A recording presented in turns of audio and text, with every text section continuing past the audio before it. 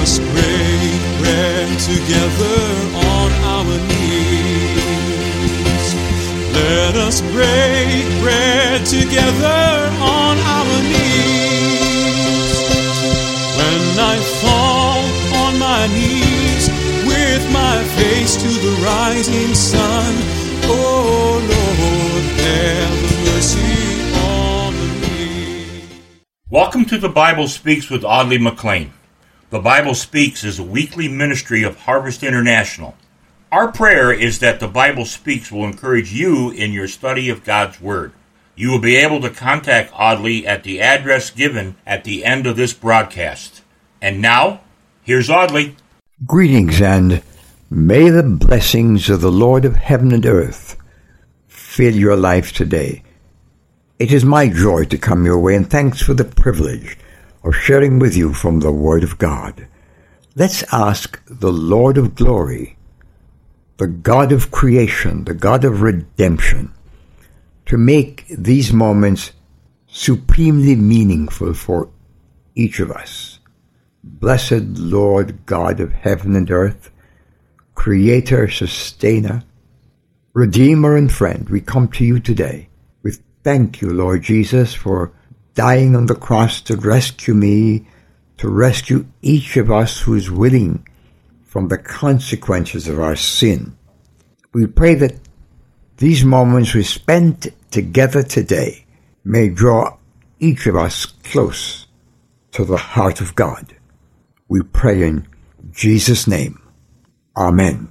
I'd like to borrow your attention for the next several minutes, and I'd like to provoke your mind regarding the question of salvation. Now, it may be that you've heard the word, perhaps even contemplated the word, or maybe there's another person to whom it's a strange concept, and yet another who is a recipient of God's great salvation. Today, I have a question. I'd like you to engage with me in this question. And the question is, what is salvation? And I want to be more particular, more pointed. Is salvation a moment of crisis? A moment when you said, oh God, if you bring me through this dilemma, this tragedy, I'll serve you. Now, whether you did or didn't follow on is not my concern right now. My question again to you is, what is salvation? And is it a moment of crisis, or is it a lifelong process? I've heard both interpretations, but let me ask you, how do you see it? A crisis moment. The Bible gives us evidence of moments of crises, moments when men or women came to a jarring stop in life and had to make a decision. It's like coming to the crossroads. Let me linger at that crossroads idea for just a minute. Several years ago, when my son was to graduate from Colgate University, we were living in Buffalo, New York, and Colgate is in Hamilton, New York. It's hill country in upstate New York, and it was the first snow of the year. And I was coming on a road which was a sharp incline coming out of Syracuse, headed down for Hamilton. It got gray and snow had covered the road, and the visibility was very, very low. I got to the bottom of this decline and couldn't determine whether I should turn left or right. Stepping on the brakes, took the car off straight across a grassy land, and I thought, wow.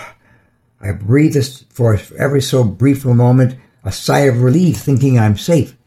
What I didn't know was at the end of this grassy knoll was a sharp ravine. They were digging out a gully for the winter snow to melt into, and hadn't been able to put the railings up. So my car went all four straight down 8 feet down in this snowy ravine. And I knew it was over. But without all the details, God in His mercy spared me. The point is, I came to a point of turning and didn't know where to turn. Now, it may be that that moment of crisis resembles something that you have had internally, not on the snowy banks of a road, but in the engine room of your own heart and mind. You came to that crisis moment and you skidded off. Or maybe you are there now.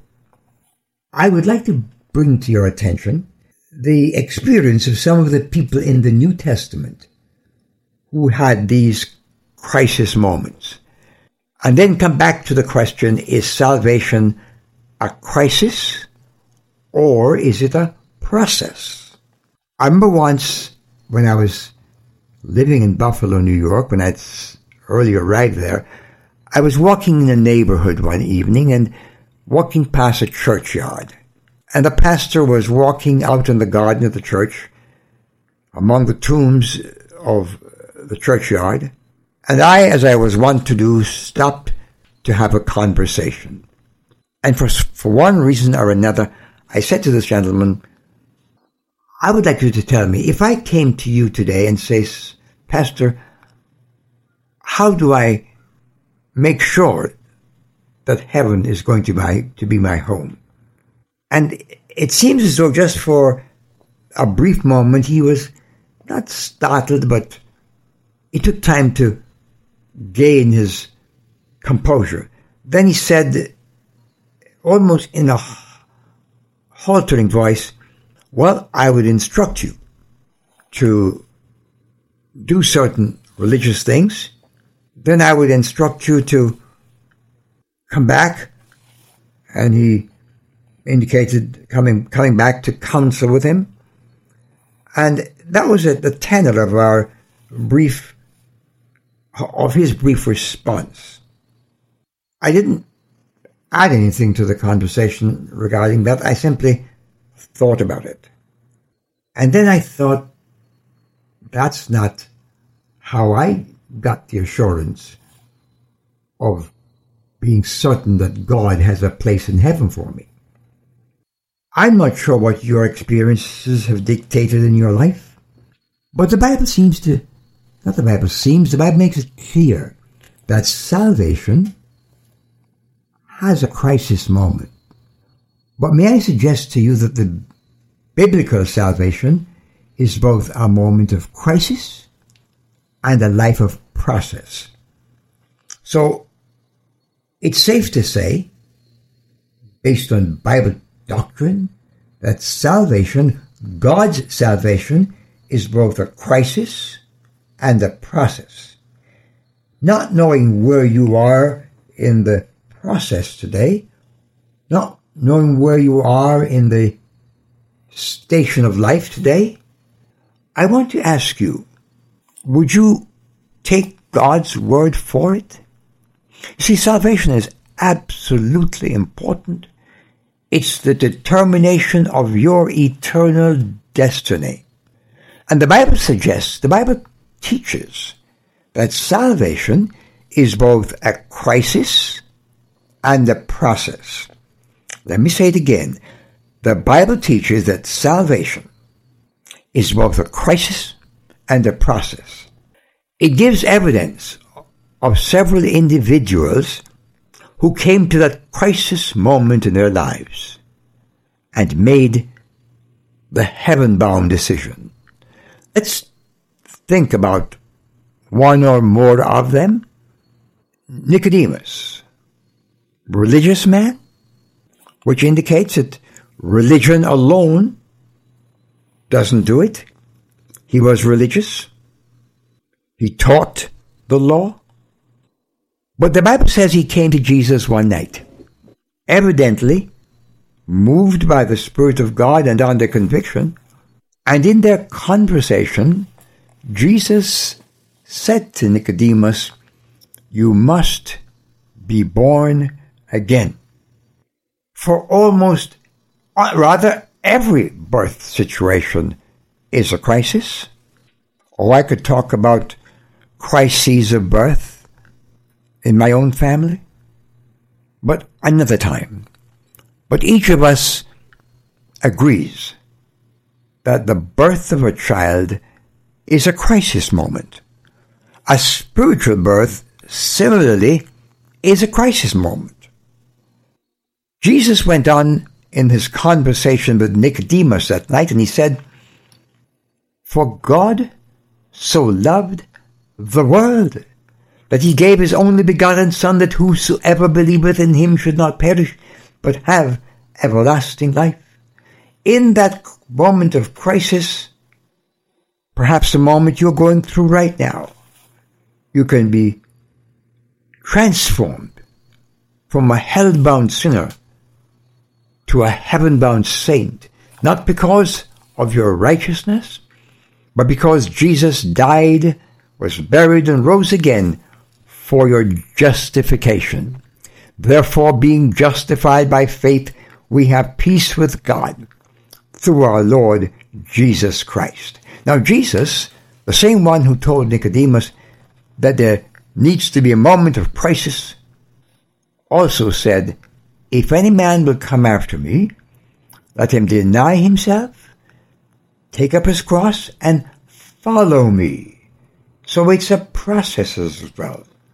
Peter says we should grow in grace and in the knowledge of our Lord Jesus Christ. When you bow your head today and ask Jesus to accept you as a lost, hell-bound sinner, the crisis moment has arrived, but then begins the process of discipleship.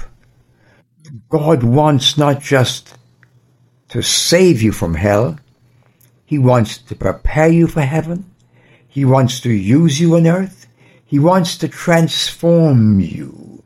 Paul, writing to the Romans, said, "I beseech you, therefore, brethren," these are people who had come to the crisis moment.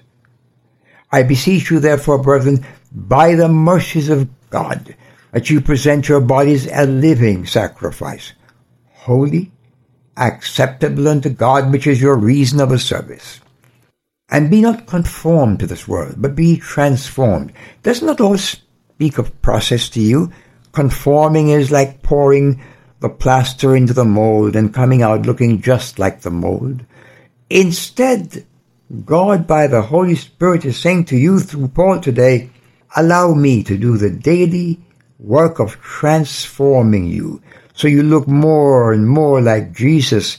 There's coming a day when we shall be like him, and John says we shall see him as he is." The process, my friend, is taking place right now. And you can impair the process. You can hinder the process. But don't.